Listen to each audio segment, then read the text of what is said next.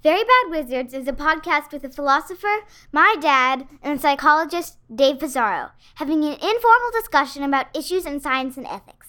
Please note that the discussion contains bad words that I'm not allowed to say, and knowing my dad, some very inappropriate jokes.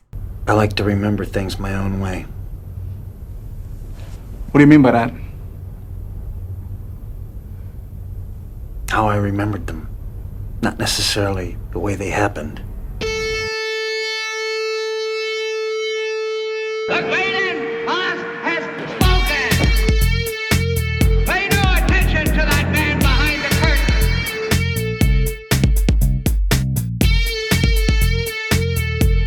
Who are you? Who are you? A very bad man. I'm a very good man. Good man. They think deep thoughts, and with no more brains than you have.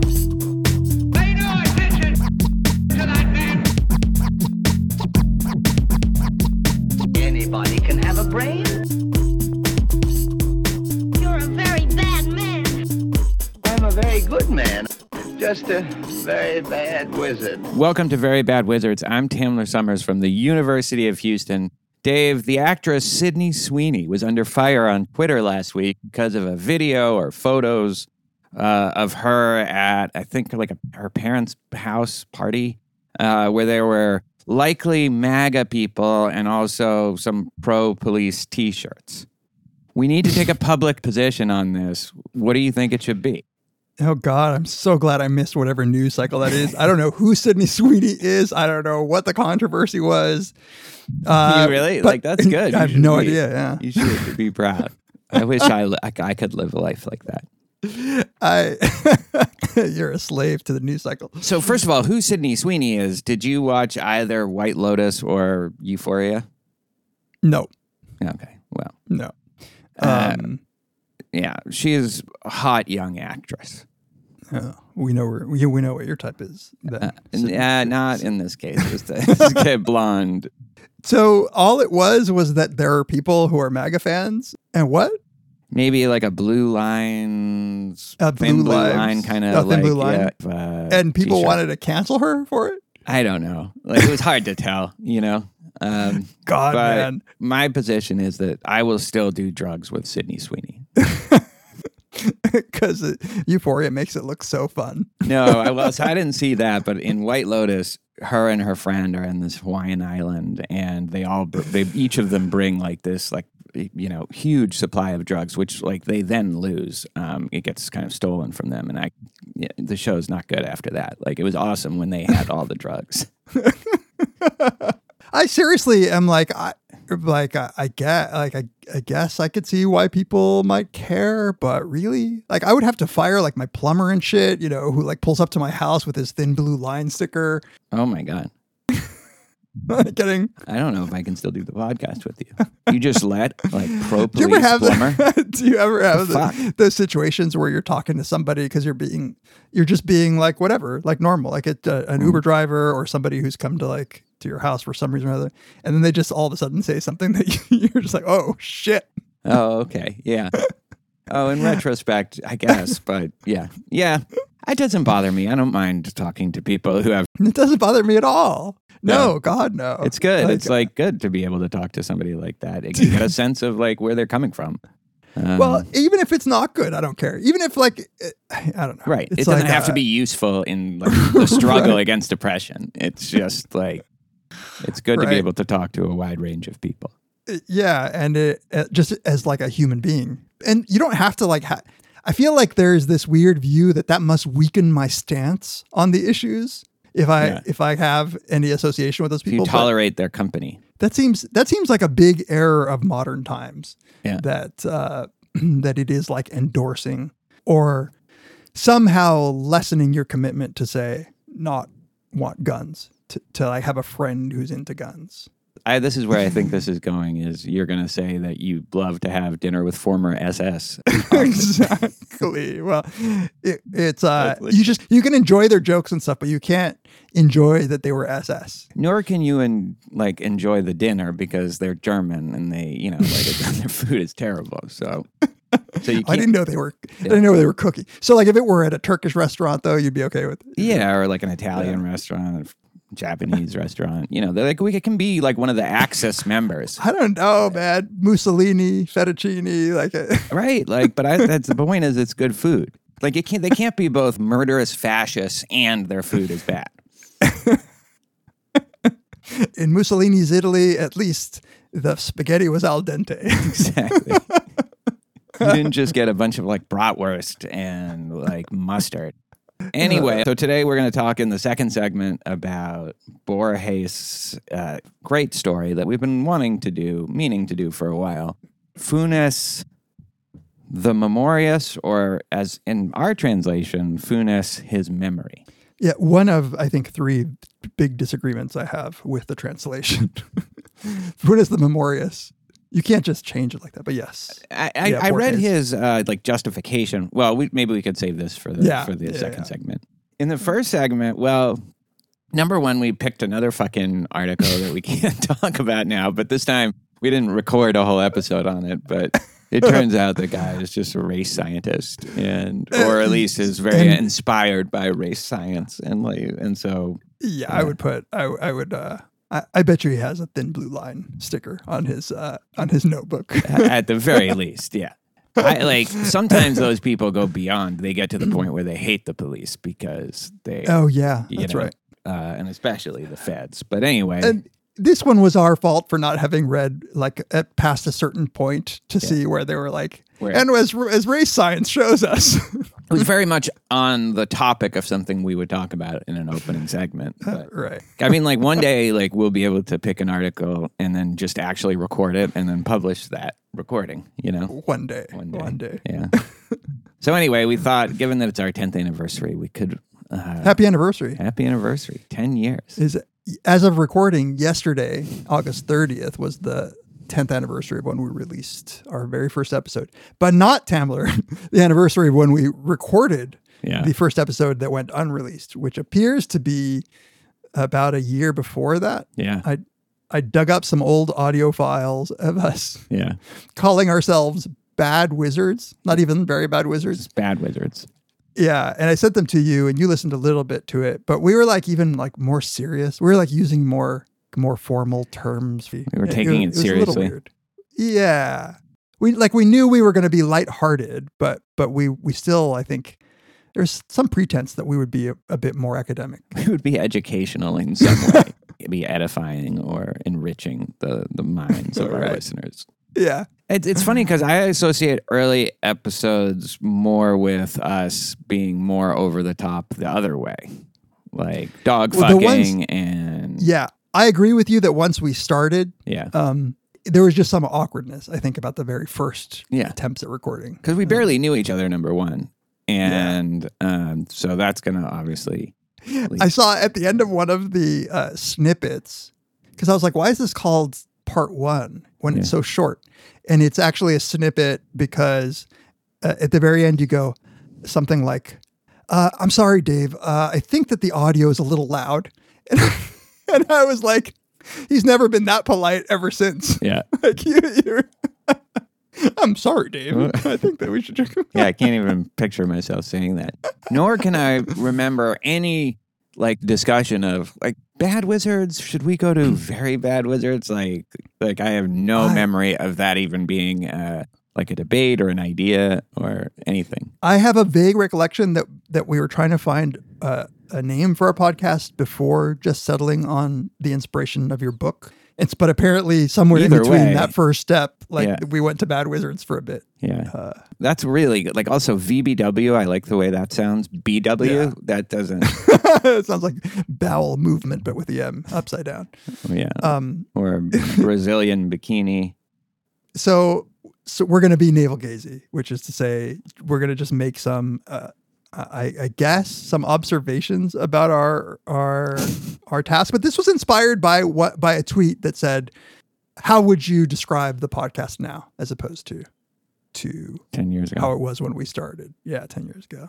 You know, it's funny in that earlier clip, and maybe we'll play it. Like I describe what the podcast is, which is, you know, issues in philosophy and psychology, and ethics, and especially in relation to the emotions. Like I got pretty specific, right? It's going to be about topics like that, but we'll talk about them in a way that is much more informal than you would normally expect to hear a discussion about these things. I think we did, although it was very informal and we were always filthy, and we hadn't entered this. Wow, I've never taken like the whole woke cancel culture, blah, blah, blah, seriously. Things have gotten a little bit more, the expectations, for better and for worse, have become higher, and we were not living yet in that era. So you could probably find some things, if you really want to try to cancel us, there's probably some stuff in the first 30 or 40 episodes, like, I have had it. I was listening to, before we were recording, I was going through a few episodes here and there. And one of our early episodes, we start reading an email that we got from a graduate student. And we're saying that this is unlike another email that we had just gotten, which had been essentially complaining the whole time about our prison rape jokes. And that somebody had decided to stop listening to us because we had made prison. So, and that was like in the single digit episodes. Yeah, I remember that. It was I remember actually even the context of it. It wasn't like a joke about prison rape. It was the only good thing about getting older. I think it was like after my birthday or something. Oh yeah, that's right. So, or I don't know, but like that I become every year a less attractive like candidate. If I end up going to it wasn't like we were up there I get not performing. Thinking that's funny to joke about, but also like I really do believe that has been like a small consolation about getting older. But that was all just to say that there were people not looking to cancel us, but just canceling their subscription to us. Yeah, right. They hadn't yet discovered canceling. The woke mob, the woke Stapo. We were barely on Twitter, we had. But like the repugnant 1-star review came from episode 6, where we were joking about like pushing a pregnant woman off a bridge. Oh yeah. And like, again, the context was like, they keep having to try to make it worse, like what like what it is that you would have to do. But the 1-star repugnant review was about episode 6. So like, yeah, I think we had established our bona fides on that front. And I think, although like a greater majority of the episodes were about like classic moral psychology topics, like a much higher percentage of them were about that. Well, and as we've said many times, when we first started, like the goal, at least for me, was 6 episodes, because I thought that was going to be the number of topics that we could really discuss. And it just like in that sense, it has to change, because we can't like we just had to keep broadening topics. But there's one way in which it really hasn't changed, is you listen early on, even like the pilotiest of our pilot episodes, we had movie quotes in them, and movies were always going to kind of play a role in, even if we weren't going to directly discuss a movie, they were going to serve their illustrative purpose. 2, even as we've expanded and talk more about art, like film and books and TV shows, it's never not, to me, been about philosophy and psychology. Like, it's in my head, it's still always like that. And so even if remember we had a discussion way back when about, well, is this movie even about anything psychology? Like, it was should like we Vertigo be doing or something. And I was like, I don't know. It's just the way I think about it. It's going to be. Yeah, right. You were like, no, I remember you said something like, I didn't even think that we required that anymore. Like, you've won. You were like, you've won. Like, that's what pisses me off, is like, now I'll agree to do a movie without even like, like it being clear what what the tie-in is. I remember that. Because really, like, the joke was early on, I really just wanted to do a movie podcast. Yeah. With who? Well, originally my idea was it would just be top 3 movies or top 5 movies on a topic, and we've done those kinds of episodes, not in a long time. Yeah, but you had another friend you were going to do that with. Yeah, it was Josh Weisberg, former friend of the show. Former friend of the show. We're like, as a show, not friends with him anymore. I mean, Right. the Unforgiven episode was episode 11, so it's not like we weren't like agreeing to do that. It's just that they came every like 10 or 15 episodes at first at most. And I don't think literature was not something we did. Like, was the first piece of literature the Borges' Babylon? Is that even That's a is that very possible? good question. That's a very good question. I That think I it might don't have know. been, though. Like, that's a definite change. I also don't know when we landed at the format of opening question, intro segment, break music, second segment. Yeah. I haven't actually done the work to go see. No, we're so unprepared for this. It's got to be so boring. But I will say that I do think the thing that has been constant is we do episodes on what we want to do episodes on. And I think as the podcast has evolved, we want to do episodes on short stories and movies and books and more, because I think, look, I was thinking about this on my bike ride home. 2012 is an interesting time in our fields, right? For me, I would say like experimental philosophy is kind of in its heyday around that time. Moral psychology, social psychology. This is before like all of the replication crisis. At least everybody knows that something's up, right? Even like the election, it's like it's right before Obama's second or his re-election. I have my infamous episode 8 where I was like, look, it's great. Like he got reelected, I think Republicans are going to be done with like race baiting as a electoral strategy. Like we've moved past that as a country.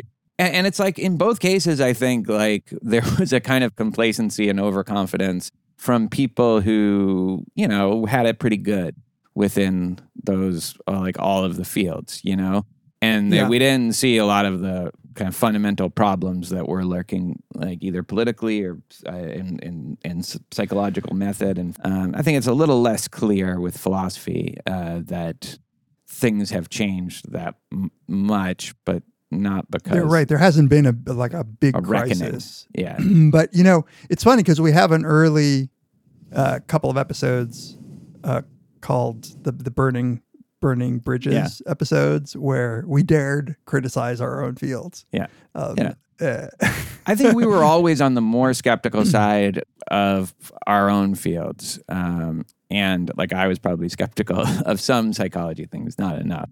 But you were always just so in love with philosophy that you couldn't be critical. You can't be mad at philosophy.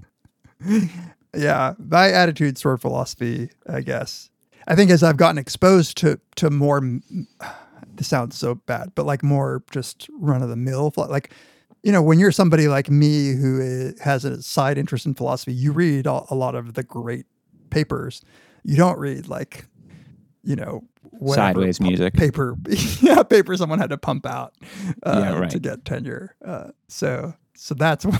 Yeah. As I've learned more, I've come to be a little bit more lukewarm to some kinds of philosophy. I always kept kind of analytic methods in philosophy at a kind of arm's length. I often found like conceptual analysis and the methods associated with it to be obviously kind of worthless or lacking in some fields, but I don't think I applied it enough to stuff that I was doing at the time, and certainly hadn't arrived at least in a way that I could articulate at a kind of Wittgensteinian position on a lot of the main you got a name for it philosophical. now? What's Yeah, because I didn't know. Like I didn't know that Wittgenstein. I didn't read philosophical investigations, and so I had no idea that all these and that there's a whole school, a totally neglected and ignored school of philosophers who believe that essentially what I believe, although they act differently than I do about it, but.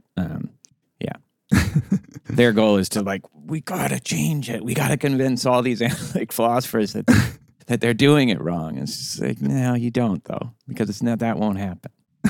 It just has to die out. But there's a couple things that I thought I wanted to cover. One was the question that we often get as to what your favorite episode is, and maybe relatedly, what episode people should start with. Like I recently got this, and have you landed at an answer to these? I think forced, because I do get the question a good amount. Ecclesiastes is always one. And it has the opening segment, I think, about compersion. So I think that gives a good kind of, I don't know, like a summary of who we are and what this is about. And Ecclesiastes, I remember being one of my favorite discussions. Similarly, the Nagel episode on the absurd, which I always do like as my one of my favorite discussions. That I forgot until I was looking the other day that has the opening segment about the paper with the holes, which is the very bad wizardsiest of very bad wizards, I think. There's two opening segments with holes that are very bad wizards. It's the tongue. It's the one where the tongue or your toe or whatever to gauge the size of holes. Yeah. Yes. Not the one where what is a hole, like no. But both of those in their own way are quintessential opening segments. Yeah. Yeah. And so given that I often turn to the absurd and the Ecclesiastes episodes, it sort of is an answer to the question we got on Twitter, which is like, you just an existentialist podcast at this point. And I think I always I was wanted to be.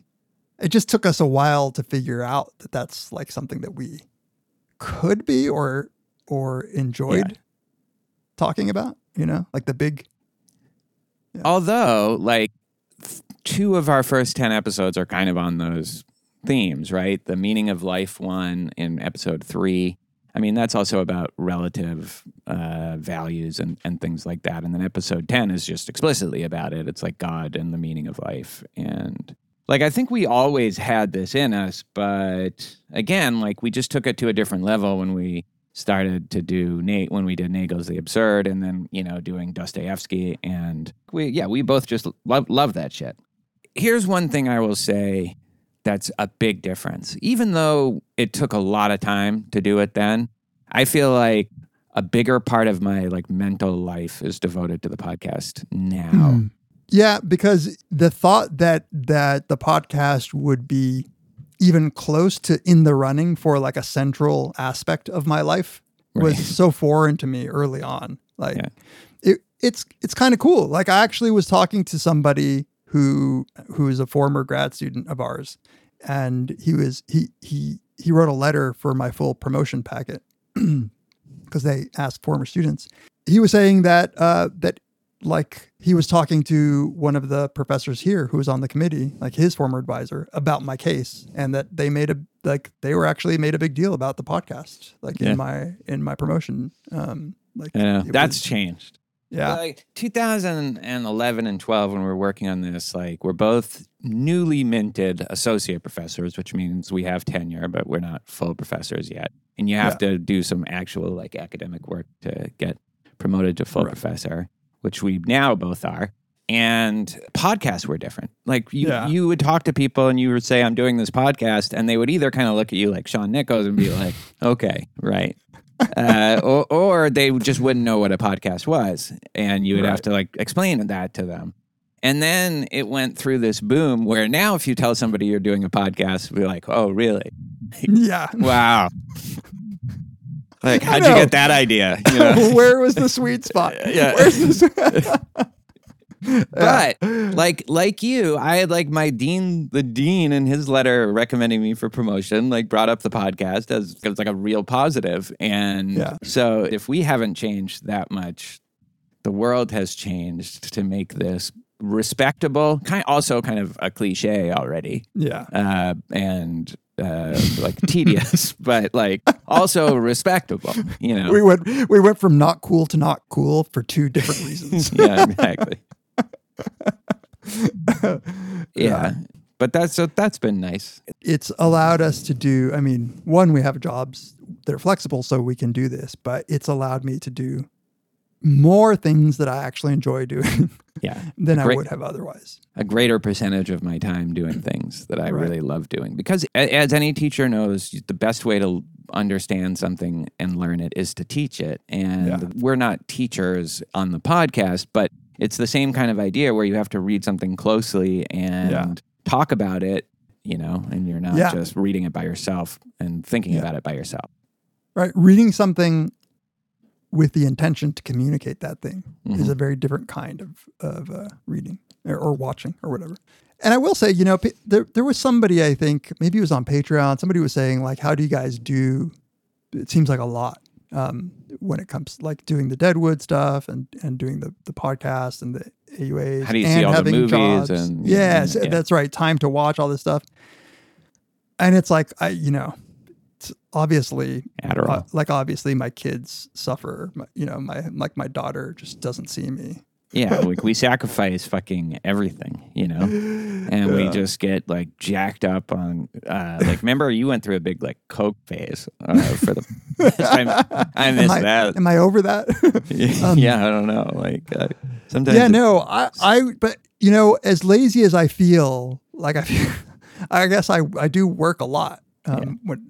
So I don't know if I work like a lot, but I think I consider myself lazy a lot of the time because I'm doing stuff like this, which I still, for whatever reason, don't consider work, even though now we make a bit of money doing it. And and actually people give a shit about it. They don't give a shit as much as if we publish an article that 19 people read in some journal.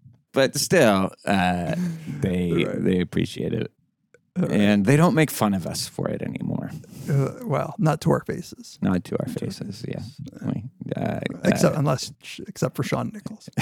He'll go to his grave just being like, it's a stupid fucking idea and no one wants to listen to that. Okay, I have one last question for you, which is, we've done it for 10 years. We have no plan to stop if anybody's, or at least I have no plan to stop. Do you have a dream guest for this podcast? Not just someone you want to not that chick that you mentioned at the beginning. Sydney Sweeney. Yeah. I mean, for the podcast. Yeah. By the way, my daughter not whenever I talk about Sydney Sweeney, even. I wonder why. So, dream guest. Oh, well, David Lynch, I would love to have as a guest. That would be pretty awesome. As we've found, sometimes the dream person isn't necessarily the best guest. But I feel like David Lynch could be a good guest for us. Let me think about it more. Do you have some? Sam Harris to come talk about 2001 Space Odyssey. We may get that wish.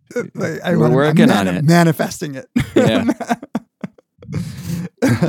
No, because I asked you the question having not thought about it at all, really. As you say, the guests, we might love somebody and they might be a terrible guest. So it's really hard to know.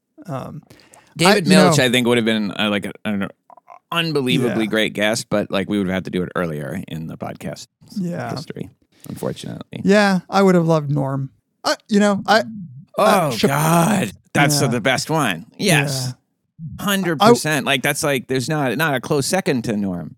Chappelle would be a second. I don't know how you can't be that. Yeah, but Chappelle would be a second for me. Substack time. and then J.K. Rowling. No, just kidding. Yeah. Kathleen Stock.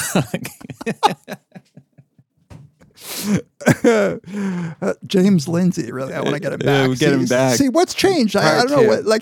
If anything's changed in his life. Good to see you again. How are things? In my defense, like you said, who's your dream guest? And he has sadly passed, but he would have been the ideal VBW guest. He would have. If we could convince him to take us seriously, he would have little patience for us. I think Bill Burr would be a fun guest if we're going to do comedians. For you, we talk about Boston sports. That's right. Everyone would love that. I wear my Yankees hat. All right. Yeah, that was great segment. Great. So thanks for the memories. It has been kind of awesome. Yeah, I'm a little bit sentimental about it. And I'm proud. 10 years.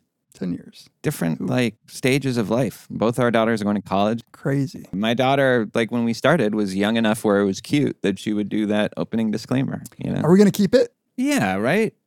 Yeah. You said you didn't like the idea of losing it. I don't, but I said ultimately it was her decision. Because I could see. Oh, she doesn't care. Okay. Yeah. Not that you've asked. Wait, can we get that Sweeney chick to do the opening? 2 drugs, and then we'll record just some openings. I'm gonna hang out with those 2. All right. We'll be right back to talk about Funes the Memorious, or his memory. Today's episode is brought to you once again by Super Speciosa. You know, sometimes you have one of those days. You come home, all you want to do is relax, have a drink, and maybe read or watch something. For me, that's most days, or maybe all days. And a lot of those days involve Kratom.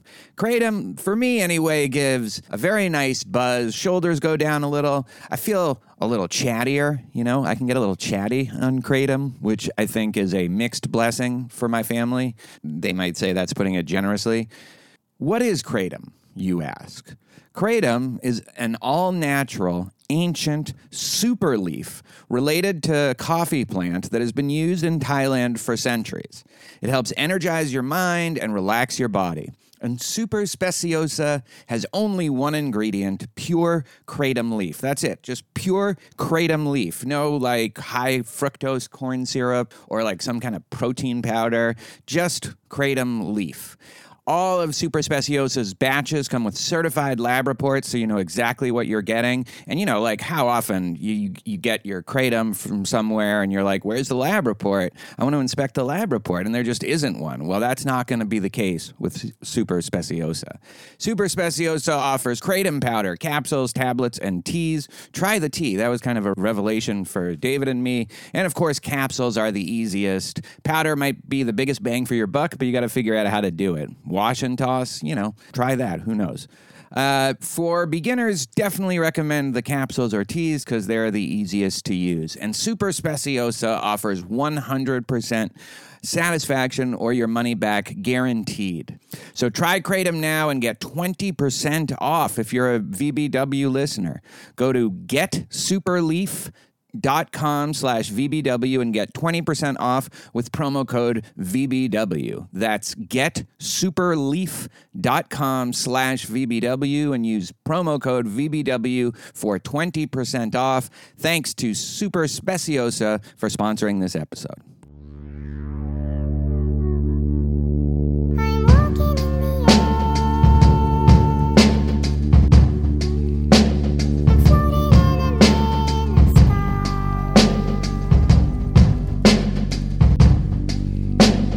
People far below, they greet us as we fly. I'm walking in the air. I'm floating in an endless sky.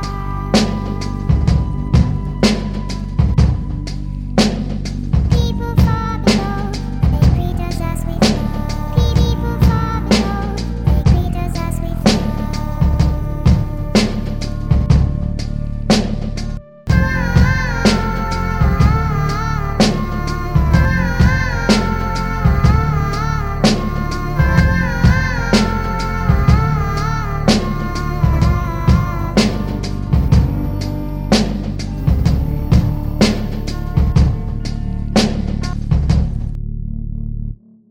Welcome back to Very Bad Wizards. This is the time of the show where we love to reach out to you and thank you for being part of our community, for getting in touch with us, and just for, I don't know, keeping us going, keeping us motivated for 10 years. 10 years. 10 years. If you'd like to get a hold of us, ask us questions, give us criticisms, give us compliments, you can email us, verybadwizards@gmail.com. As we always say, we read them all. We don't have time to respond to them all. I've gotten some really nice ones recently, as usual. Yeah, absolutely. And some weird ones, but we'll Yeah. You can tweet to us at Peas, at Tamler, at Very Bad Wizards. You can join our lively community at reddit.com/r/Very Bad Wizards, where you can talk to other listeners of the show, complain directly to each other. You can follow us on Instagram. You never go there anymore, right? I've been social media light lately. That's good. Yeah, what's your secret? It's made me happier. Really, I just Pornhub. I spend most of my time. You got one of the premium subscriptions. What do you get with those? At 3,000 patrons. Maybe can we get a sponsor? You know? Oh, God. You can follow us on Instagram. You can go to Apple Podcasts and leave us a rating. And if you really have the time and the motivation, leave us a review. We really appreciate those. You can listen and subscribe to us on Spotify. And I don't know that you can leave reviews on Spotify, can you? I don't think so. Yeah. Well, so they have some other like master plan. They just look directly into your brain. Yeah, exactly.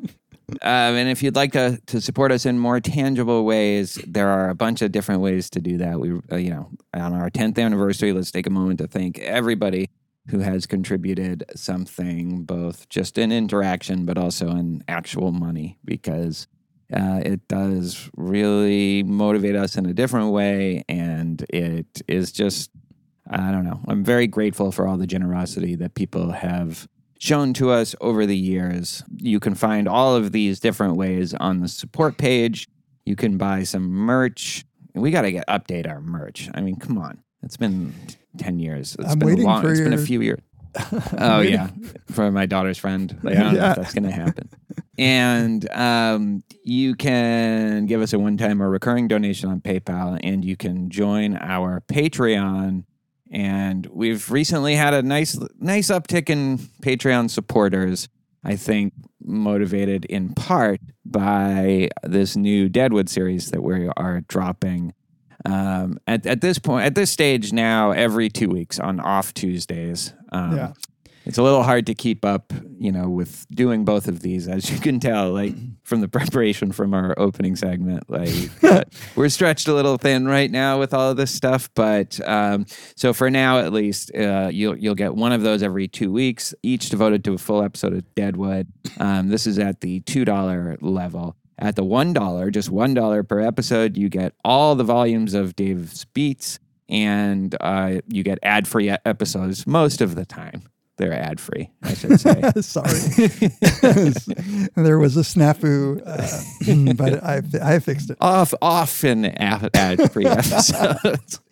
And and also at $2 and up, you get all our bonus episodes, our whole library. We've done a lot of them right now. Like I can't, I don't know how many, but a lot of them. And at $5 and up, you'll get to vote on an episode topic. This is coming right up. Like tomorrow, I'm posting that call for episode topics, and you will get to vote on from a list of 5 finalists that Dave and I select.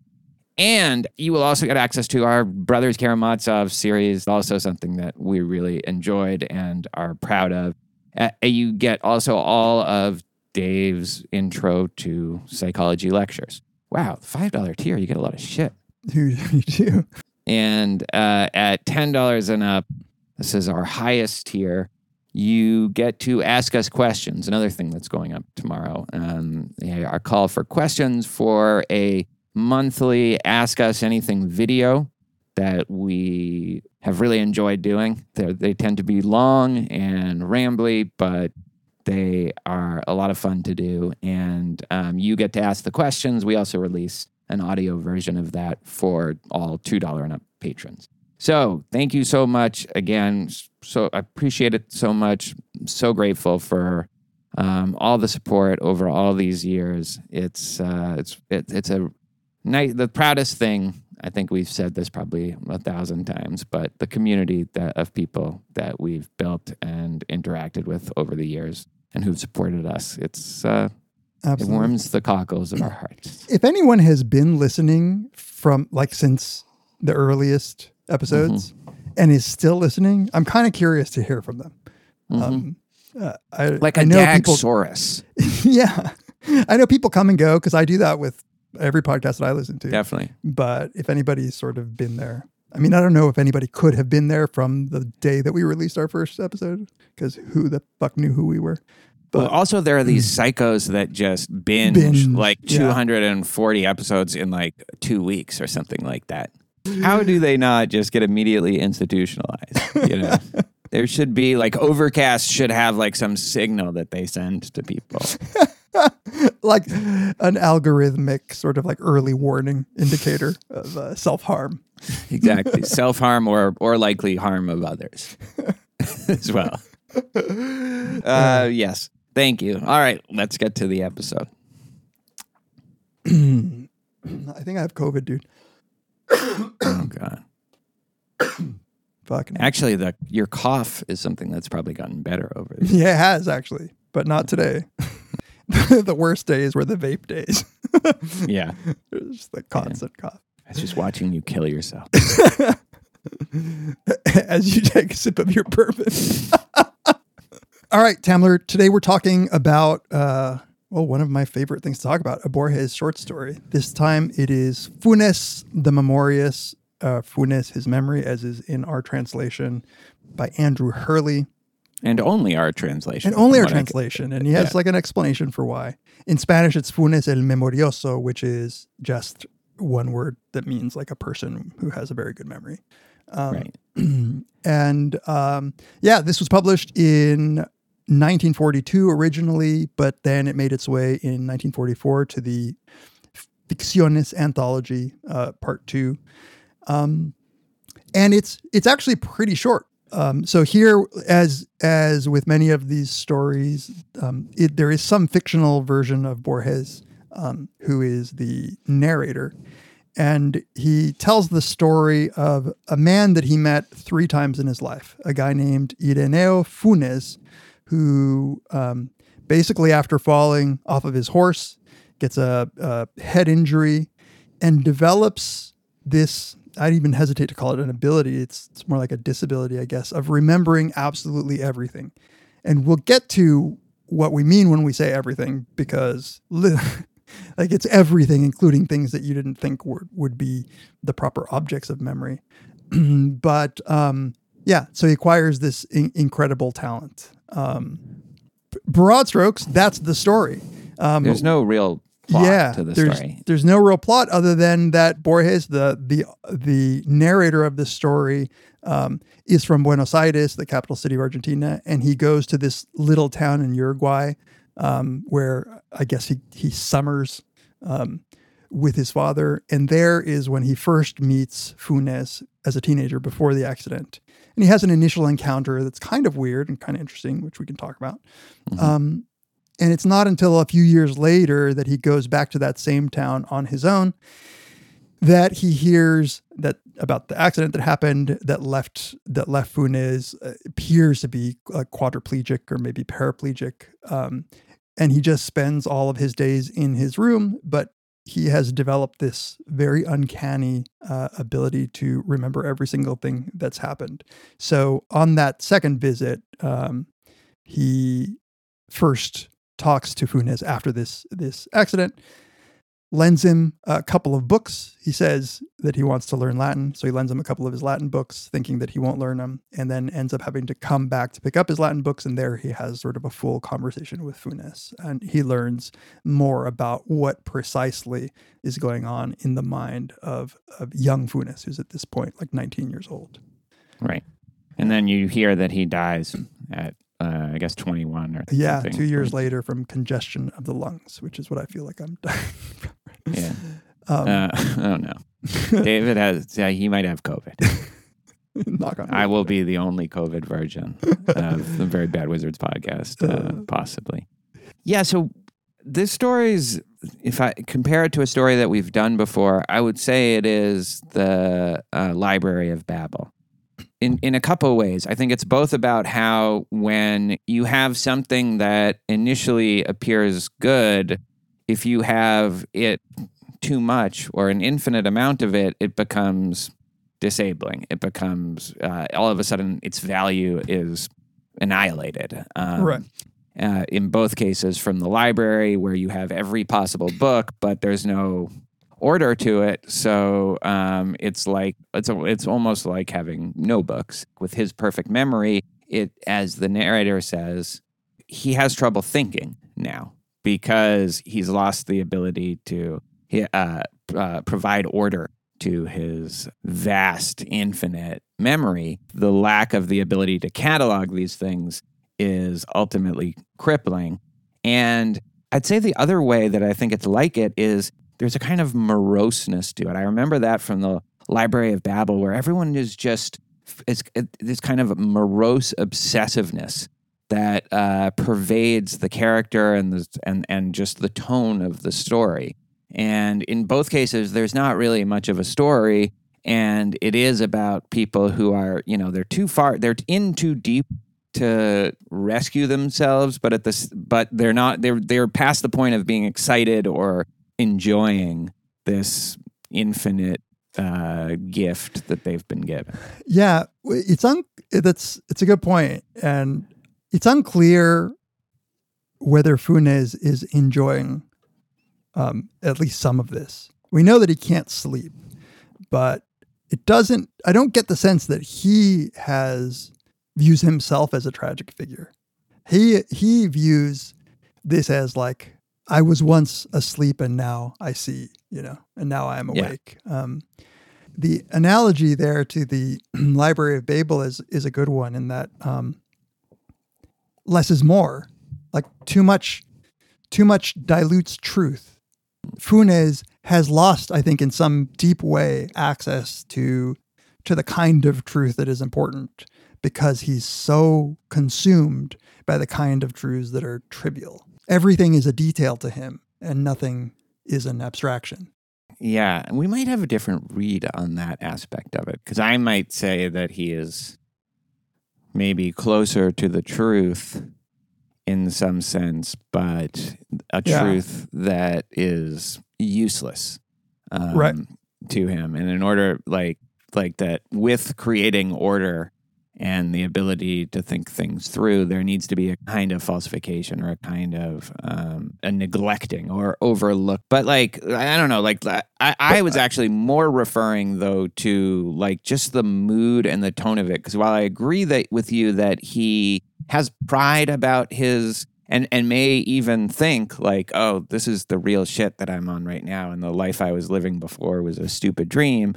There's no joy or a sense of excitement to, I don't know, at least that I read. It seemed like something that was a burden to him. He has the curtains there's no light in his room. It seems just like this compulsion, this obsessiveness that doesn't seem to bring him happiness. I got the darkness from the narrator. I think we don't really get too much from Funes, but it sounds like he's very content to be in the darkness. But we can talk about that. And what you said before, I like what you said before, you just rephrased what I said. I said that he has the truth about details, not truth about the abstract things that matter. Oh, but see, that's where we might disagree. So I didn't rephrase it. I think that we have to impose falsehoods or subjectivity on reality in order to be able to make sense of it. Whereas you think we're closer to the truth, or at least accessing different kinds of truths than he is. But I take a more anti-realist kind of approach to this story as a thought experiment. Oh. See, well, we're going to have to flesh it out, because from what you said at the beginning, I thought you were taking a realist approach to him having access to truer things. Well, he has more perfect information, more accurate information than we do. But that's not truth. Well, we've never done an episode on truth and what that means. We should have Simon Blackburn. You said that you said that he has access to truth. I mean, I do think he has access to truth in a certain way, in the same way that in those Black Mirror episodes, or the Ted Chiang story where they start preserving your past in videotape form or audio form, that it's those things are closer to the truth than, I don't know, maybe you're a pragmatist about truth. No, that's more of a pragmatist. Those things are more accurate than how the people remember them, especially when. Yeah, that's what I'm trying to hold you to be saying, that he has access to some things that are truer. Whereas I was saying that the truth that he has is truth about details. What he fails to have is truth about that you can acquire when you reason about those details. He can't make inferences about the things that he notices.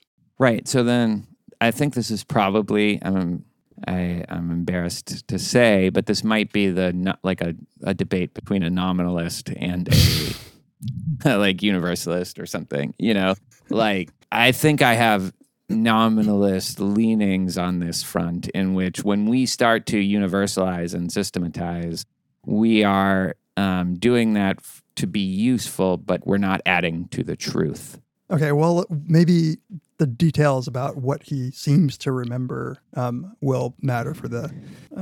But there are some details about like that I think are a little unclear exactly what is going on. There's a line with the dog, like it irritated him that the dog that he saw at 3:15 is the same dog as the one he saw from a different angle like 2 seconds later. It's like, well, what does that mean that irritated him? Is he denying that they are the same dog? Like, what does he think a dog is, or the same dog would even mean? Well, that's a great example of, I think, he's a true Parfidian about the identity of the dog. He's saying there is nothing meaningful in saying that dog at 3:15 is the same as dog at 4:20 or whatever, right?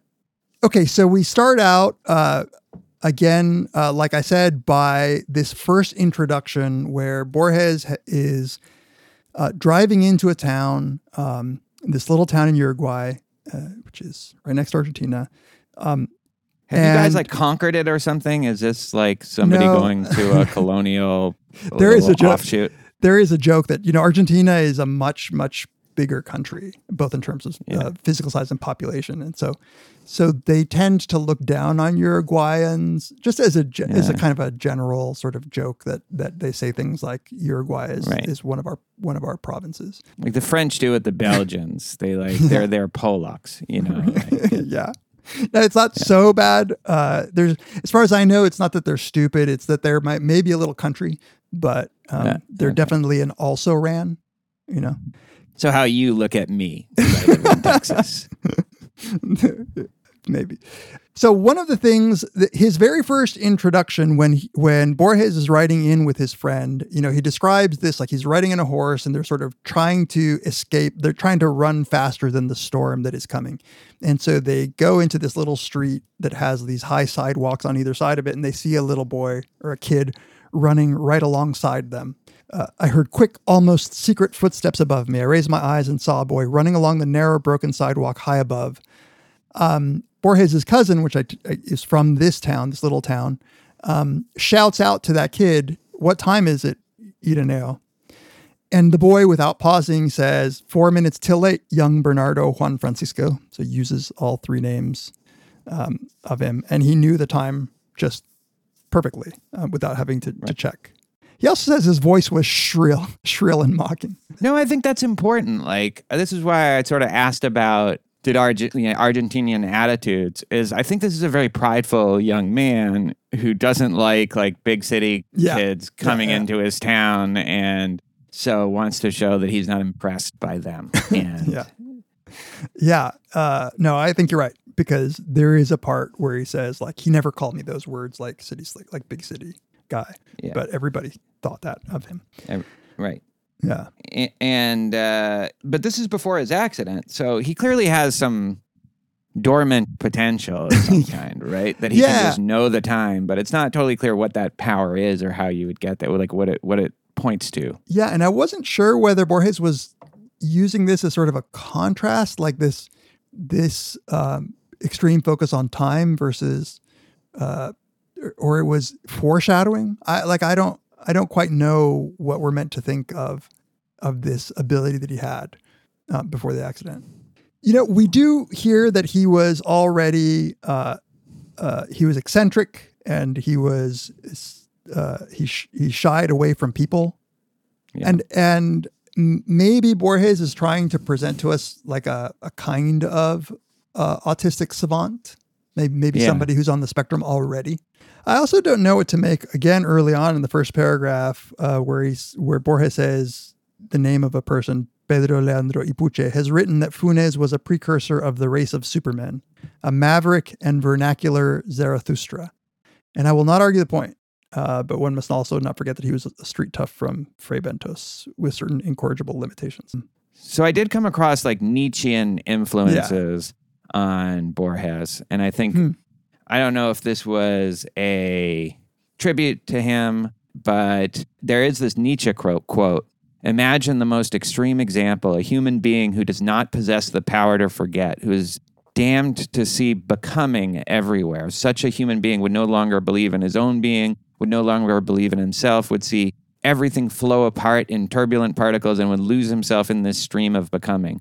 Like the true student of Heraclitus, in the end, he would hardly even dare to lift a finger. All action requires forgetting, just as the existence of all organic things requires not only light, but darkness as well." So I think it might just be a kind of tribute to Nietzsche. That's a Nietzsche Nietzsche saying. Oh, Yeah, wow. That's Nietzsche. great. Yeah. Where is that? Where does he say that? This is... Shit. Is it in Thus Spoke Zarathustra? Or I don't think so. I think it's in something else. I got it from this article, which we should post, about Nietzsche, Borges and Nietzsche's kind of the connection. It's called That's Borges clearly Forget- that has to be a direct reference to that Clancy idea. Martin. There's a lot of quotes that philosophers. William James has one. Did you come across this? William James said, "If we remembered everything, we should on most occasions be as ill off as if we remembered nothing."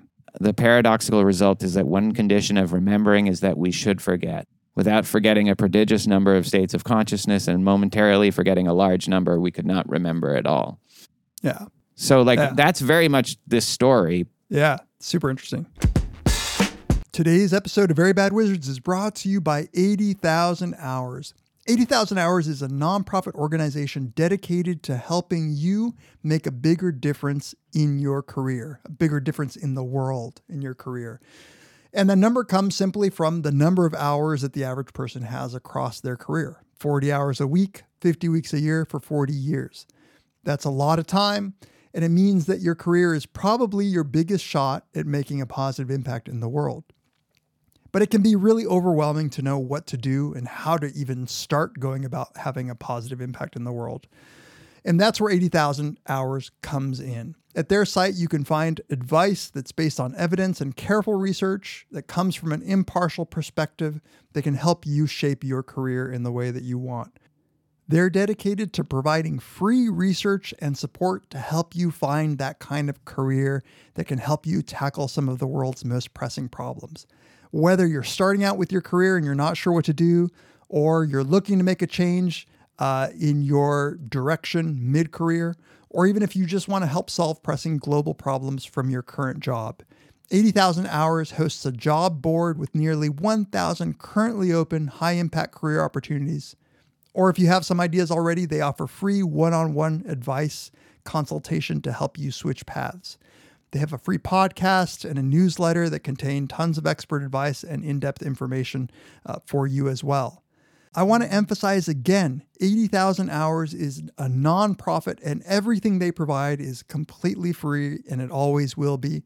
They're fully philanthropically funded and their only goal is to help you find a fulfilling, high-impact career.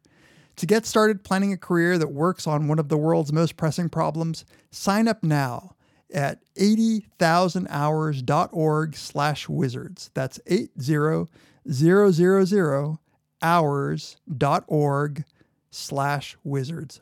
Our thanks to 80,000 Hours for sponsoring this episode of Very Bad Wizards. So he goes back, right? This is years later after the accident, and he hears that Funes had been bucked off of a horse. I don't know. It's like the narrator has some weird connection to this guy already. He says, He has this interesting, when he says, "I was told he'd been bucked off a half-broken horse on the ranch in San Francisco and had been left hopelessly crippled. I recall the sensation of unsettling magic that this news gave me. The only time I'd seen him, we'd been coming home on horseback from the ranch in San Francisco, and he had been walking along a high place." And I don't know what he's talking about with this unsettling magic, other than maybe that weird feeling that you get when you hear that somebody you knew, something happened to them. Like, yeah, it's probably like there was something about like that first encounter that made an impression on him. Yeah, it's weird. It's a weird phrase. I wonder, like in the Spanish. In the Spanish, it's uncomfortable magic. Magic, but it's still magic. It's still magic. Yeah. Yeah. And this is before he's even been told the magic part of it. Exactly. Yeah, it's just about like, maybe he's like, well, isn't it weird that my only vivid memory of him is using his legs, and now you're telling me that's what he doesn't have anymore. Maybe it's some weird sort of like, did I do that? Or it's like, I think like I there's something about this kid. Yeah. I can tell, like, because it's such a weird gift to be able to. I take it like he's not wearing a watch, so Right. to be able to know the time perfectly Without looking at anything. without looking at anything is a weird gift. And so okay. So he says, this new event told by my cousin Bernardo struck me as very much like a dream confected out of elements of the past. I was told that Funes never stirred from his cot, his eyes fixed on the fig tree behind the house or on a spider web. At dusk, he would let himself be carried to the window. He was such a proud young man that he pretended that his disastrous fall had actually been fortunate. Twice I saw him on his cot behind the iron-barred window that crudely underscored his prisoner-like state, once lying motionless with his eyes closed, the second time motionless as well, absorbed in the contemplation of a fragrant switch of Artemisia. Do you know what that is? No, I assume a flower. Some sort. Well, what's a switch of it? What does that even mean? Like a stick. Like a switch Okay. is like a branch. Oh, right. Because you people like beat your kids with switches. Exactly. Yeah. But I love how here Borges, is like, he's self-deprecating. That's why I want to believe that it is Borges who's writing this. He says, it was not without some self-importance that about that same time I had embarked upon a systematic study of Latin. It's like you going to France. That sounds like Borges. Yeah, that sounds like when Borges is writing in his style. Yeah. He's like, I admit I was being a little douchey about it. Yeah. But I was traveling literally in my suitcase. Of all the things you can pack in a suitcase, he had like 4 volumes of Latin text. And so he says, because there are no secrets in these small towns, which if you have any experience in these small towns is absolutely the case. Funes finds out and he sends him this like very flowery letter reminding him of our lamentably ephemeral meeting on the 7th of February, 1884. And it basically asks him, he says, I want to learn Latin. Would you mind lending me some of your books? I promise it'll only be for a short time. I'll return them to you soon. Borges, I guess, at first thought it was some sort of a joke. Brazen conceit. Yeah. He's like, who is this fucking country boy from Uruguay Yeah. that wants to learn Latin just with a dictionary? Like, all right, I'm going to send him like the most impossible text. I got that. Which I assume Quixeras Gradus ad Parnassum is one of. And it's tough. Like, I'm not sure if that's the one I would have sent, to teach a young country boy his place, but it would be in the top 5. So here's another little sort of self-deprecating moment for Borges, because right after that, he says on February 14th, he got a telegram from Buenos Aires urging him to return home immediately because his father was not at all well. And he says, he felt like a local hero that he had gotten a telegram. Right.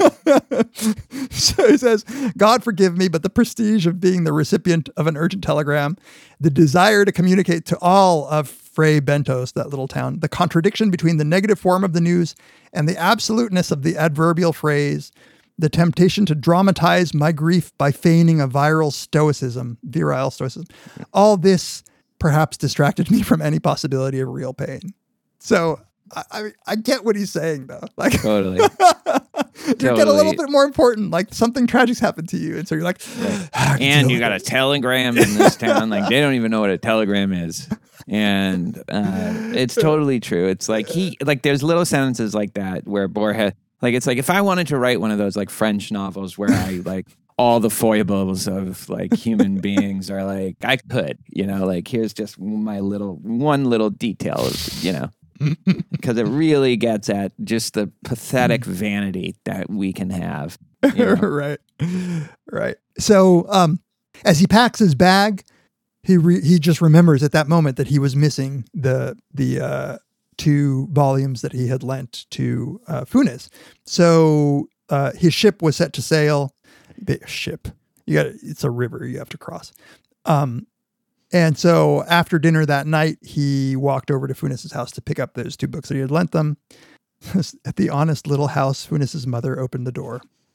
So he walks down the hallway, and again he hears, "Suddenly I heard Irenaeus' high, mocking voice. The voice was speaking Latin. With morbid pleasure, the voice emerging from the shadows was reciting a speech or a prayer or an incantation. The Roman syllables echoed in the patio of hard-packed earth. My trepidation made me think them incomprehensible and endless. Later, during the enormous conversation of that night, I learned that they were the first paragraph of the 24th chapter of the 7th book of Pliny's Naturalis Historia. The subject of that chapter is memory. The last words were, I'm going to butcher, ut nihil non isdem verbis rederetur auditum, which I looked up at some point. Nothing that has been heard can be repeated with the same words. Yeah.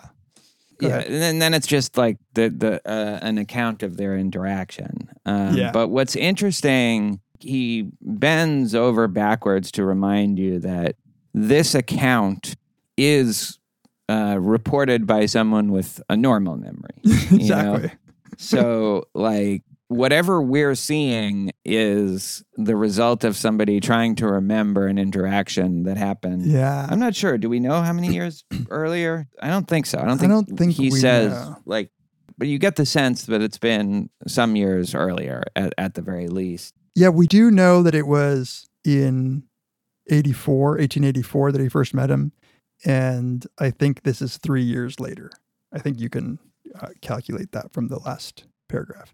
But yeah, I love that he's opening the door for some unreliable narrator stuff here, where he's saying like, yeah, I'm about to tell you the story. Like, my story is really starting here, but my story is limited by my own memory. So everything I tell you about his perfect memory has the possibility of being wrong because of my memory being imperfect. Right. Yeah.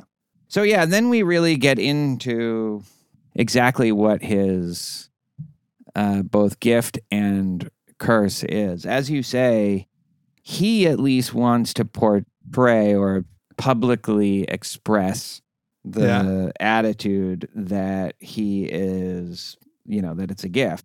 Yeah. And that, but certainly the narrator doesn't see it that way. And again, this is all filtered through the subjective perspective of the narrator, but I got the sense that the just general mood is not positive. Well, it's a dark room. He's paralyzed and he's clearly obsessed in the way that we had a long discussion about a level of obsession in the Library of Babylon, Library of Babel. He's fascinated. The narrator is obviously fascinated by this guy, but how could that not be fucking depressing? He's sitting here in a dark room.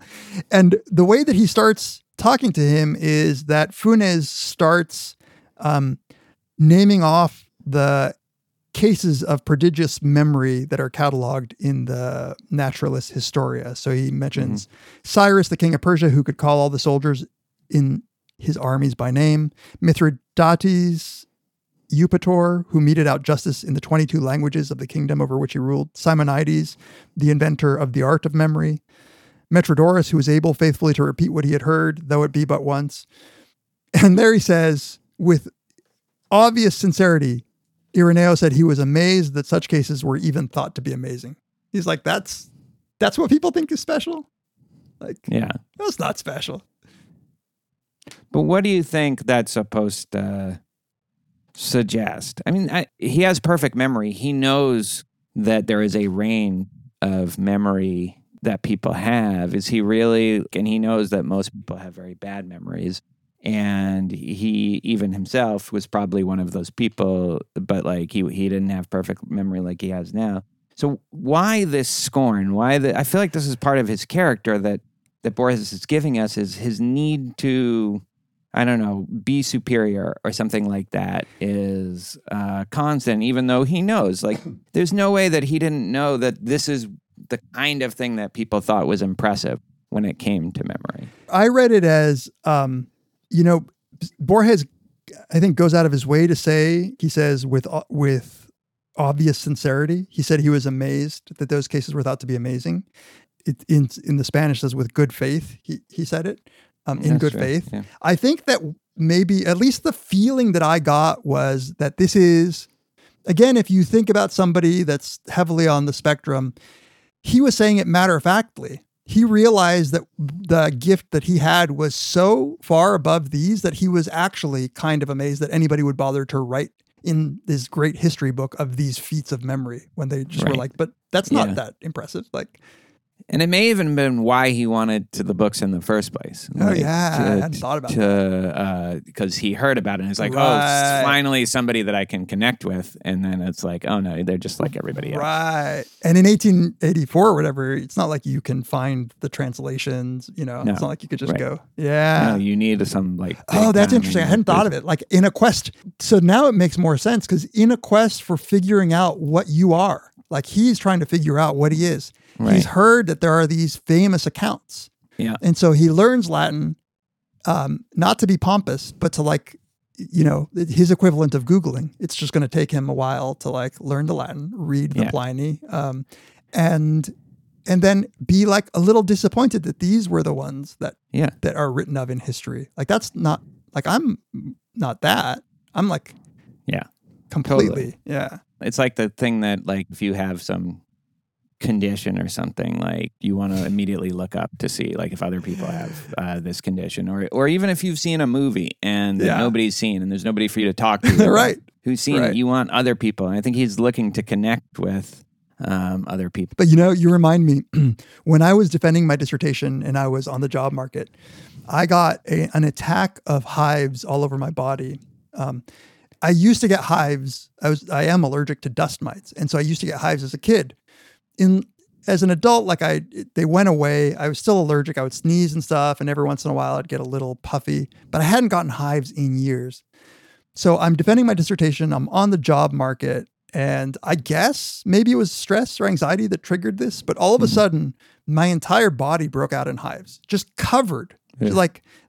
There was no spot aside from my face and my hands that didn't have hives on it, and they were like connected.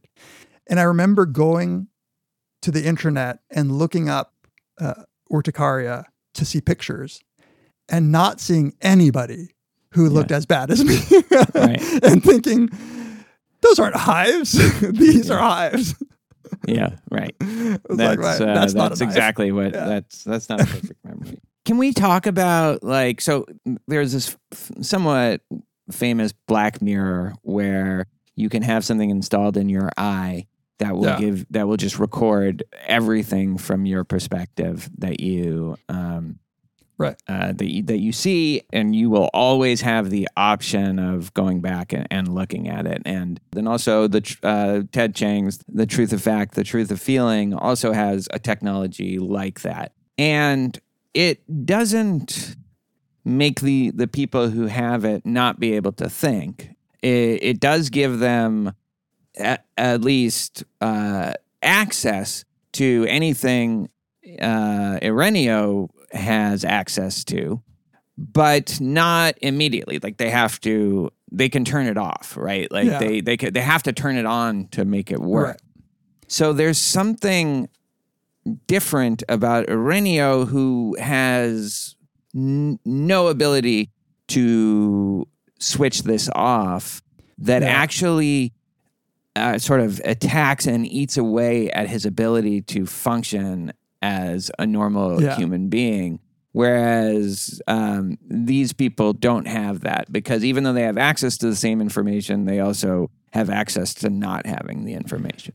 And in fact, I think that some cases of memory are like that, where the people who do these memory feats, like the World Memory Championships, or the people who can remember, like they'll memorize 100 people that they meet right there. Like the people who do these sort of side shows to show off their memory. Those people are using techniques to memorize that are effortful. Right. And so they can choose to recall or choose not to. But there are cases of people there are not that many of them, but they're called highly superior HSAM, highly superior autobiographical memory. Those people, it's intrusive. They can't help, but it's only autobiographical. So they can't help but remember if you were to say like July 12th, 1989, that whole day would come flooding into their mind, like everything they did that day.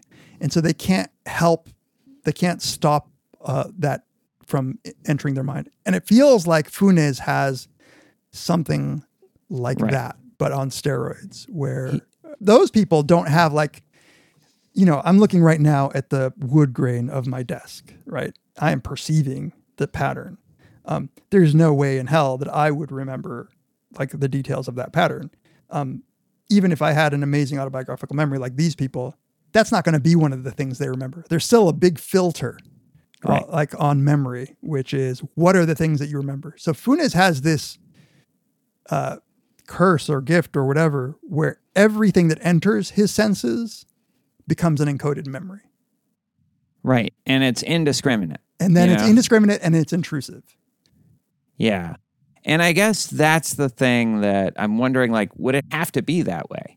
And maybe it does. I'm thinking of like, if I think of my wedding day, or I think of, some big event in my life, the day Eliza was like, I have memories of that. But number one, in a weird way, they're constructed. They're not a replica of like my perspective at that time, which is, I think, a key difference. Like even with my accurate memories, they're still constructed. Number two, there are things I remember. Like I remember seeing Eliza's head for the first time. I remember walking down the aisle. I remember like if I'm Funes, I'm going to remember with equal vividness, like every time I went to the bathroom or every time like I scratched myself. Seems like he's lost the ability to even tell what's important in that memory and what's not. Right. Yeah. Yeah, exactly. Even worse is what I was going to say. Even worse than what you're describing is when I talk about memory and sensation and perception to my class, I always try to describe it as a sort of filter. Like there's all this stuff out there in the world, and some of it hits your senses, right? Like you see some light, you don't see the whole spectrum of energy. You hear some sounds. Some of that stuff enters what's called sensory memory. It's like literally in and out. That I saw like a blade of grass as I was walking my dog today, like this specific blade of grass. It entered my eyes and it got processed in my brain, but my brain knows immediately that that's meaningless. So it doesn't even make my short-term memory, let alone my long-term memory. It seems as if the way that Borges wants to describe Funes's memory is a way in which it doesn't exist for anybody, which is that blade of grass moving in the wind is as vivid as seeing your daughter's head appear. Right. Exactly. Yeah. So zero prioritization on information or on sensory. Right. Yeah. And I guess the question I had was, and I like this gets more metaphysical too, like if you press it, but is there any reason why he can't emotionally favor some memories over the other while still remembering them?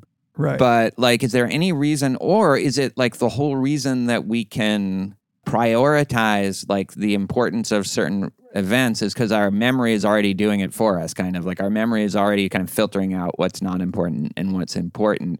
And if you have perfect memory, then you can't ever like build that structure of systematizing like what is actually matters to remember and what doesn't, what was important or significant for you or what wasn't. You know what I mean? Yeah, totally. I think you're right. So some of it is done maybe just automatically by the brain. A lot of it is done by either purposeful or non so purposeful attention. Like whatever captures your attention has a better shot of.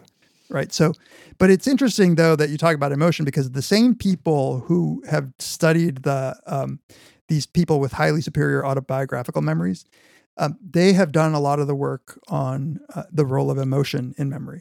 And so it just is true of the human brain that things that are emotional are more likely to be remembered. And we have like a decent understanding of how that works. So it actually just solidifies those memories when you have an emotion like accompanying it. And it seems as if what we can infer is that whatever brain damage he had or whatever deficit he had, that mechanism is completely broken. He's not prioritizing at all.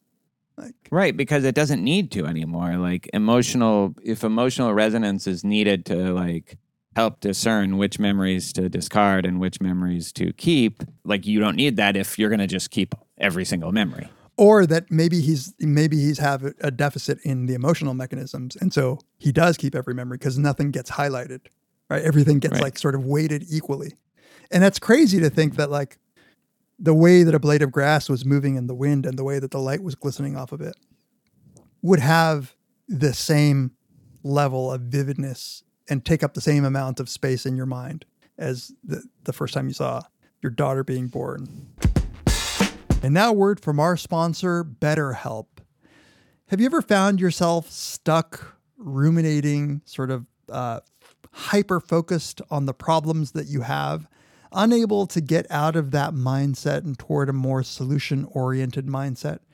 When you finally escape that sort of rumination, that mindset, it feels great, but sometimes it's hard to get there. A therapist can help you become a better problem solver, get you out of that mindset of hyper-focusing on your problems and making it much easier to accomplish your goals by finding solutions, no matter how big or small that problem might be. That's just one of the ways that therapy can make a positive impact in your life. One of the many ways. I've been convinced for a long time that therapy is something that most people would benefit from. And in fact, I believe that BetterHelp really is one of the best opportunities for many people to receive that kind of therapy. And I won't talk about a personal experience in therapy right now, but I do want to mention one of my best friends who just recently told me that he and his fiance are starting to see couples counseling, get couples therapy sessions from BetterHelp, and what a difference it has made. Obviously, these are two people who are in love, but even in the best of moments, we sometimes encounter conflicts when we're sharing life with somebody else. And so the ability to talk to an impartial therapist who's trained to deal with those kinds of problems has meant a great deal to my friend and his fiance. Again, we all have different issues. We're all at different stages in life, but therapy could very well help you at whatever stage you're at. So if you're thinking about giving therapy a try, BetterHelp is a great option. I truly believe that. It's convenient, it's affordable, it's accessible, it's entirely online, it's easy to schedule something, it's low-hanging fruit to give it a try. And if you do go to BetterHelp, you'll get matched with a therapist by just filling out a brief survey telling them about yourself. And if you don't like that therapist, you can change therapists at any time. So if you want to be a better problem solver, if you're determined to try to make that change in your life, therapy can help get you there. Visit betterhelp.com/VBW today to get 10% off of your first month of therapy. That's BetterHelp.com/VBW. Our thanks to BetterHelp for sponsoring this episode of Very Bad Wizards. Are they incompatible? And maybe they are for empirical reasons, not conceptual reasons, but it seems like you could imagine somebody with this perfect recall who is still able to decide which memories made him happier. And also, just again, at a more metaphysical level, would be able to say, as we understand dogs, that's the same dog. This is what I don't fully get about it. Like, the reason I think Jen is the same Jen when I'm going to go down and see her, I haven't seen her since this morning. When I go down and see her in the evening, that's the same Jen, is not because I think she looks identical to the same Jen that I saw this morning, but just that I know that, she lives in the house. Real. Yeah. Yeah. Like it's like the way it attacks his ability to generalize.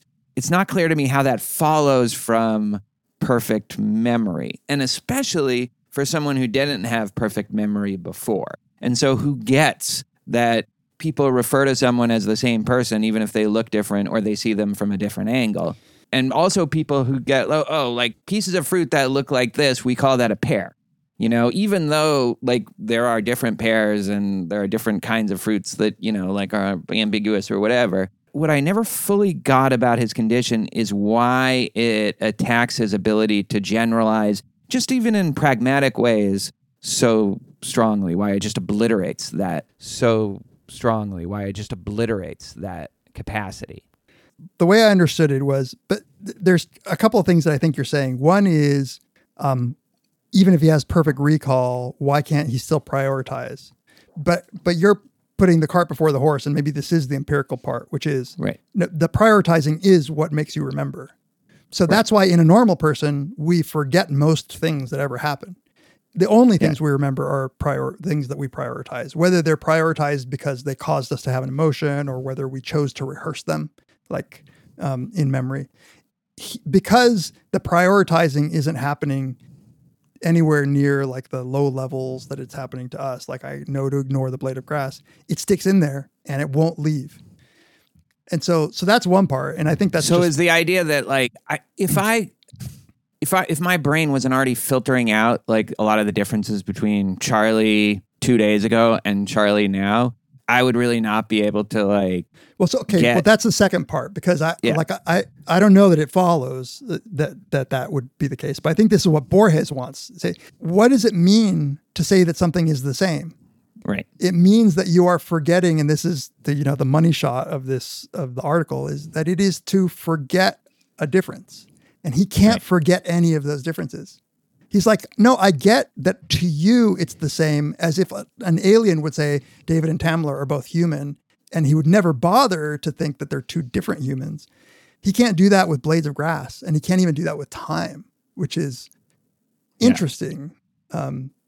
My little pushback is me remembering you as the same David Pizarro from 10 years ago. I don't think that me thinking that you're still David Pizarro is because I forget all the differences between David Pizarro at, in 2012 and David Pizarro now. I feel like I'm just acknowledging that we call somebody the same person, even though there are a ton of differences. And it may be that like they're completely not how you remember them the next time you see them. It's still the same person because that's our convention of, we call the same person with the biological lifespan that person. Right. But we're not necessarily forgetting all the differences. Now, maybe the idea is, okay, you're acknowledging that there are differences, but if you really knew how many differences there are, like the thing that makes you even have this convention as the first place is that you focus more on the similarities in personality, similarities in space and time, similarities. But if you really knew how different everybody was, we just wouldn't even have that convention in the first place and it wouldn't make sense. Is that the idea? I think so. I think what we're getting is maybe a slow decline into an inability to reason as well, because obviously he remembers Borges from the first trip. So it's not that he knows to ask him. And he knows to ask him, and he knows to write him.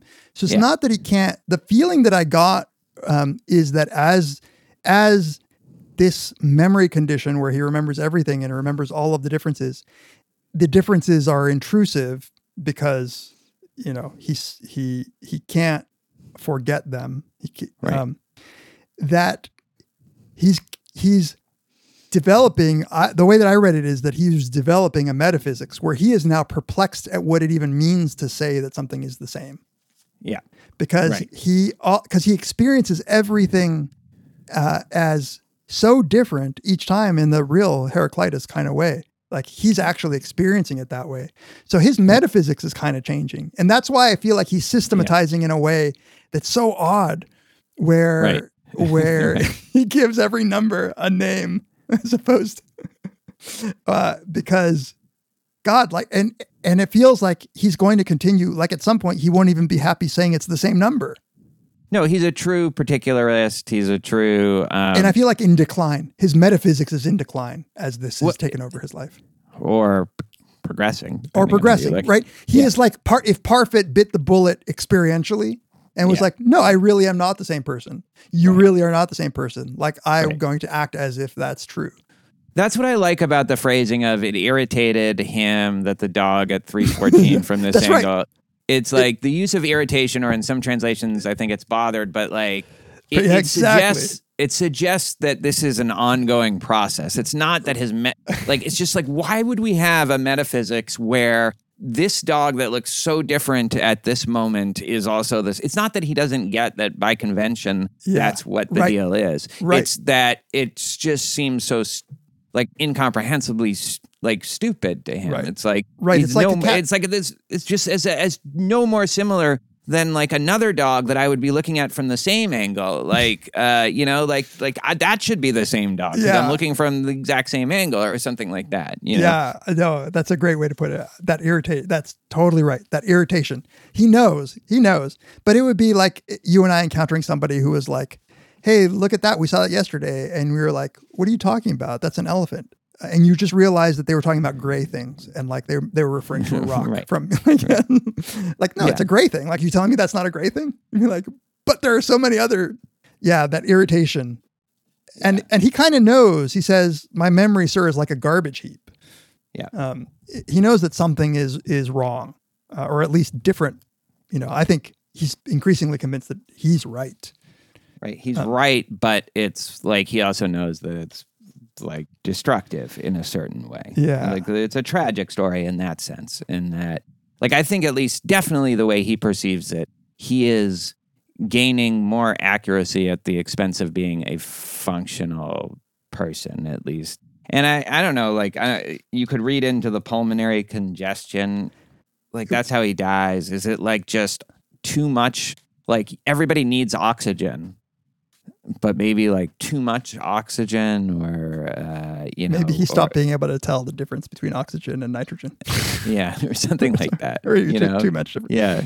Here's the other thing that seems like such a difference in kind. One of the things that you become aware of as you get older, memory really is a construction. And a lot of your memories, even like memories that you have with other people, are like joint constructions. It's not like the Black Mirror thing at all. Like, and the example that I wanted to say from this, because it just happened like this summer, I was on a camping trip with Eliza, and I told her this story about how like one of my friends from high school, Ed, and me got lost in this hotel, and we were going from just this kind of abandoned hotel going to different floors, and I had this vague memory, but I could see us both doing that at some point. And she was like, that was me and and Sadie. And I told you that story. So I had literally co-opted her memory, made it into my memory with like my analog of that friend. And like, and it's just like, and then I realized I must do that all the time, even with ones that aren't like literally somebody else's memory that I have just like, and that's so in that sense, it's like completely different what we experience with memory and what he experiences in memory. No, absolutely. I know exactly what you mean, and it's true. Like, this is why we have false memories all the time, because we tend to talk about things. So like the famous studies on these flashbulb memories, where people say they remember exactly where they were when this happened. When people went back and researched it, they found out that a lot of those memories weren't accurate at all. And it's because we rehearse those events with each other. So like, if I ask you where you were during 9/11, you talk about it so much with other people, you start incorporating that shit into your own story, and unable to distinguish. Like, right. Yeah. And, but you feel them as memories as much as anything that turns out to be a true, like, or more or less accurate. Right. And it really is an active act. And so I think that's like such a big difference probably then in terms of your metaphysics. If everything that happens before you is something that you're constructing in your mind, then you're clearly bringing so much to the table in terms of processing. Like, it is a Kantian thing. It's a very Kantian thing where you're just importing all sorts of categories, not just space and time and duration or whatever, but like you're imposing all these things on your past as you understand it. Some of them that are approximately accurate, and some of them are completely made up. but Right. there's something that's making you do all those things that completely will affect how you understand reality. Yeah, even at the level of sensation and perception, you have this where, it's like little kids, infants learn really quickly that what an object is and what, like that a glass on a table is a glass on a table, not like some sort of glass table thing. Right. Like they can, they develop or they come, depending who you ask, like they either learn it really fast or they came in knowing what those rules are. And those shared rules mean we have a shared reality. And so the metaphysics becomes a shared one where it's like glasses are a thing, tables are a thing, table glasses aren't a thing. Like, right. And it feels like Funes's metaphysics is just getting fucked because it isn't including categories anymore. It only has instances. Everything is all one thing. Everything is or a river. It's the Heraclitan river. Right. And so there is no category that contains two things. Right. Yeah. Everything is its own thing. Yeah, and so there's a kind of holisticness to his experience, which is it's like, you work towards this in some Buddhist practices, but that everything is just this flow, this ocean of like non-dual consciousness, and the categories that we impose, the distinctions that we impose that's our contribution, but everything is just the same stuff, completely and totally always in flux. Very Heraclitan, and that's I do get the sense that Borges is trying to portray that is how he sees the world, but not in a way that makes him, I don't know, blissful or enlightened. So this is what confuses me, because I get what you're saying, and I get how that might be the result of somebody who has Funes's way of processing these memories, but it's very much described as not oneness. So I could see like being overwhelmed by the fact that there are 18 billion things and then treating it all as one sort of stream. But he's I feel like what's bothering him here is that he's seeing 18 billion things, not like 18 things like you and I are seeing. Right, exactly. And it's certainly not one thing, one harmonious whole that he's seeing, because he talks about things as having their own kind of separate existence. I wonder if that's because he's in this transitional period, like you were saying before. I mean, maybe he dies of pulmonary. But dies in 1989 of pulmonary congestion. Yeah, but maybe had he not died of that, he it could be like this is this sort of really uncomfortable interstitent period, this transitional state. There's some stuff that I definitely wanted to get to, like the systems that he starts working with, where he starts where he says that he's going to develop a system of enumeration. But what bothers him is that numbers are treated as like 100 or 200. They're just like one of this thing and two of this thing, when in reality, they're all like 100 different things. So they should each have their own name. Their own name, yeah. So he applies this mad principle to the other numbers. Instead of 7,013, he would say Maximo Perez. This is a part where I think Borges is just like hilarious. Like I think Borges is having some fun with it. He says, instead of 7,014, it would be the railroad. Other numbers were Luis Milian, Lafinur, Olimar, Sulfur, Clubs, The Whale, Gas, A Stew Pot, Napoleon, Agustin de Vedia. Instead of 500, he said 9. Yeah, I love that. Instead of 500, he said 9. Yeah. They're always on the borderline of going crazy. Like the Zahira is like this, Talan Ukbar. They're always like, as they get put in touch with the infinite, it's never like this kind of transcendent, like great, like it's just like they're going fucking insane. Right.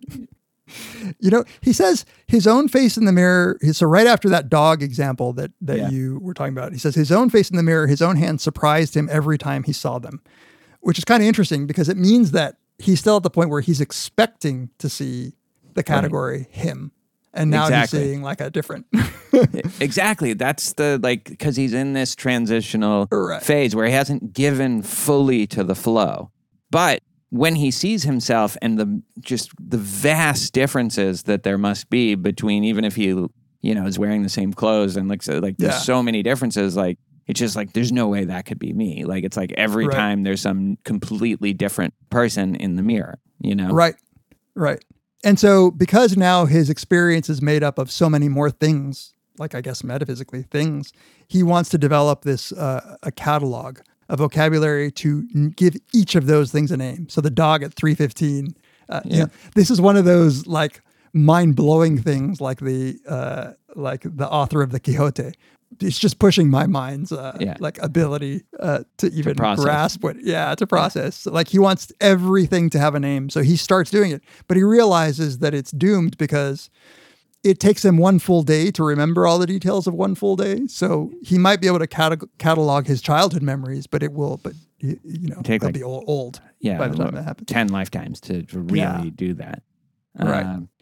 And so then it says, getting toward the end here, that he couldn't sleep because to sleep, Borges says, is to take one's mind from the world. It's actually, in the Spanish, it's to distract yourself from the world. Mm-hmm. And Funes, lying on his back on his cot in the dimness of his room, could picture every crack in the wall, every molding of the precise houses that surrounded him. So this is what I think is such an interesting idea. In order to fall asleep, he has to imagine houses in a neighborhood that is completely unfamiliar to him, that he's never seen before, because there he can imagine homogeneous houses. In the ability to like not notice all the differences, his mind can finally rest off and fall asleep. Yeah, that's so interesting. And, it was inspired, as you texted me, by his own insomnia. And, at times he talks about it as if it's a metaphor for insomnia. But, and we all have this experience of your mind racing and you can't fall asleep. But I love this idea that the thing that allows you to fall asleep is not that you stop thinking, but you start, your thinking is of fuzzier things. It's when you're like, it's when you're really remembering things, something you did that day or something you have to do tomorrow or something like, and it all feels very sharp and vivid. That's when you're really struggling to sleep.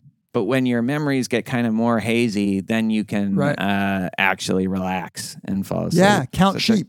Only focus on the one thing, not all the things. Yeah, and even counting sheep, like what does that mean? Like you've never seen sheep like jump over a little railing before. So you're just you have a very vague picture of that in your head. You know what I mean? Right. That's sad. Like there's always a little bit of a tragic element to his stuff. We had this amazing MC Escher exhibit that just came to Houston. It's been here all summer. I've seen it 3 times. And I'm not like an art person really, but like this exhibit like had pretty much all of his most famous works. Like there's like 50 masterpieces in this exhibit, probably more. That's super cool. It's so fucking amazing. And he was also, I think, in conjunction, influenced by Borges. I think they had interacted, but they both have this fascination with the infinite. And a lot of Escher's stuff is about these kind of infinite loops, these Mobius strips, But with Escher, you get this sense of just ebullience, like this excitement, it's this kind of nonstop playfulness that there's some dark themes in some of them, but the overall sense you get is of this like bursting with enthusiasm, all these new ideas, all these cool things to think about. One of the really interesting things about Borges is like he's fascinated by these ideas, but there's always a weight to them. There's a cost. Oh, totally. And he makes you feel it like in this story at the end here. So he says, in the teeming world of Ireneo Funes, there was nothing but particulars, and they were virtually immediate particulars. In the Spanish, it uses different words there. It says something like there weren't even details; they were only immediacies.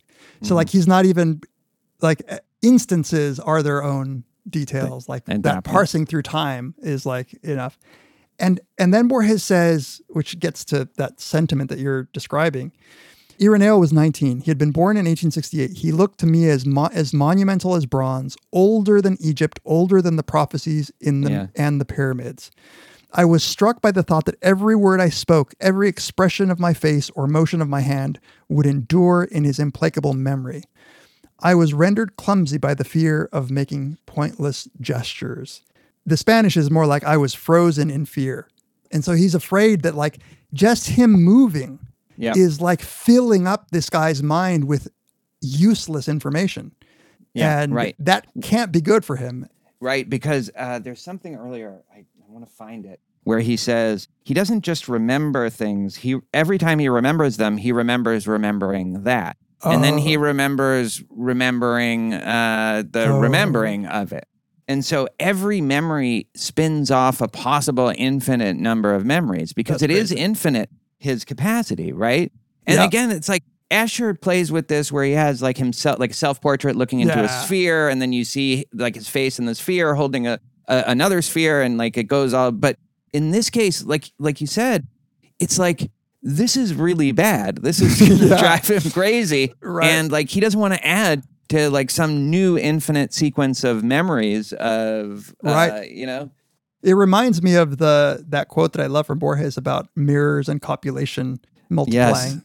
You know, it's like I don't want now. That's in Emma Zunz, right? Yeah, that's right. Yeah. He doesn't want to multiply it in the mind of Ireneo because he, you know, and when I took this to mean, I don't know if you did, but when he says that he looked as monumental as bronze, older than Egypt, in his mind, he contained the same amount of whatever information, memories as a civilization would. And so he's feeling the weight of that. You can see on his face that he is as old as the pyramids, even though he's only 19. Right. And that's so sad, too, that he's 19. It's so sad. Yeah. You know, he was always clearly a precocious kid, you know, but like, like he's lived like 8,000 lifetimes, but painful lifetimes by the time he dies at 21. And what makes me sad is what you pointed out that I hadn't thought of, that he would be picking up those Latin books just to try to find out what was wrong with him, and finding that nobody else, he was alone in this. Nobody else had that. Like those were parlor tricks. He's like the weight of the fucking metaphysics. Right. Like metaphysics is multiplying in his head at Yeah. a rate that it has for no man before him. Yeah, it's like if you were a mind reader all of a sudden, like could read other people's mind, and then you want to like hear of other people's mind readers, and you know, oh no, that's just a fucking trick that they're playing on the audiences. Yeah, it's funny. Like one of the things I love about this podcast, like something like that, I didn't think of. It just came up in the conversation, and and that idea just popped into my head as we were talking, based on something you just said. You know, like this is one of those things where just talking about something is part of interpretation. You know, it's part of like how you understand things. It's and we can't. It would be wrong to credit either of us for ideas sometimes. Yeah, when we have them as a process of like the dialectic. I don't know what word to say. It emergent. It's an emergent property of a Marxist dialectic, right? No, maybe a Hegel. That undersells it. I think it's a Hegelian dialect. So there is that thing that you're pointing out about the difference between Escher and Borges, and I remember. I don't remember where. Oh, it's in Borges and I, where he says, "This Borges, I also like to play games with infinity." I think he uses that phrase, games with infinity. Yeah. And that's what Escher is doing. Yeah. Borges is playing games with infinity that have like a tragic, like there is that, the tragedy. There is like peering into infinity and being, it's a bit of horror. Yeah. Yeah. And there's a weariness. There's a Wild Bill kind of weariness to a lot of his characters. Exactly. You know, just like the heaviness of, and in this case, it's just infinity that's causing them that in some form or another. He's great.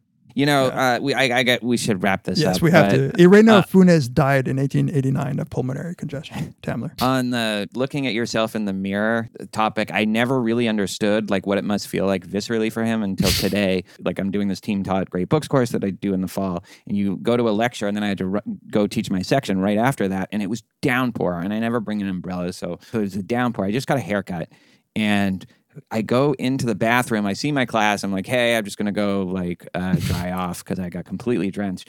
And, you know, I have a decent head of hair for a man of my years, but like when the rain is all down on it, like you could just see what a like facade it was. It's like one of those Hollywood like fronts of like a barn, like a house, like to the point that I didn't know that, and I saw my like in my head, and it's like just these streaks down, otherwise like bald head, just these streaks of hair, and I'm like, who the fuck is like what is that? Who is that? Jesus Christ. That's how he must feel like every time. Like, like what is that? Like, I would not have recognized. I didn't think you could pour a bucket of water on my head. I did not think like I could look like that. That's why I refuse to let people take pictures from above and behind me. Yeah, I know. That's what time will do to us all. Hey, Tamler, happy 10-year anniversary, but I'm realizing it could be like a billion anniversary. Who said we had to divide it up by years? Exactly. What does it even mean to say happy sulfur anniversary? Happy sulfur. Happy 4th anniversary. All right. Join us next time on Very Bad Business. The great boss has spoken. Pay no attention to that man behind the curtain.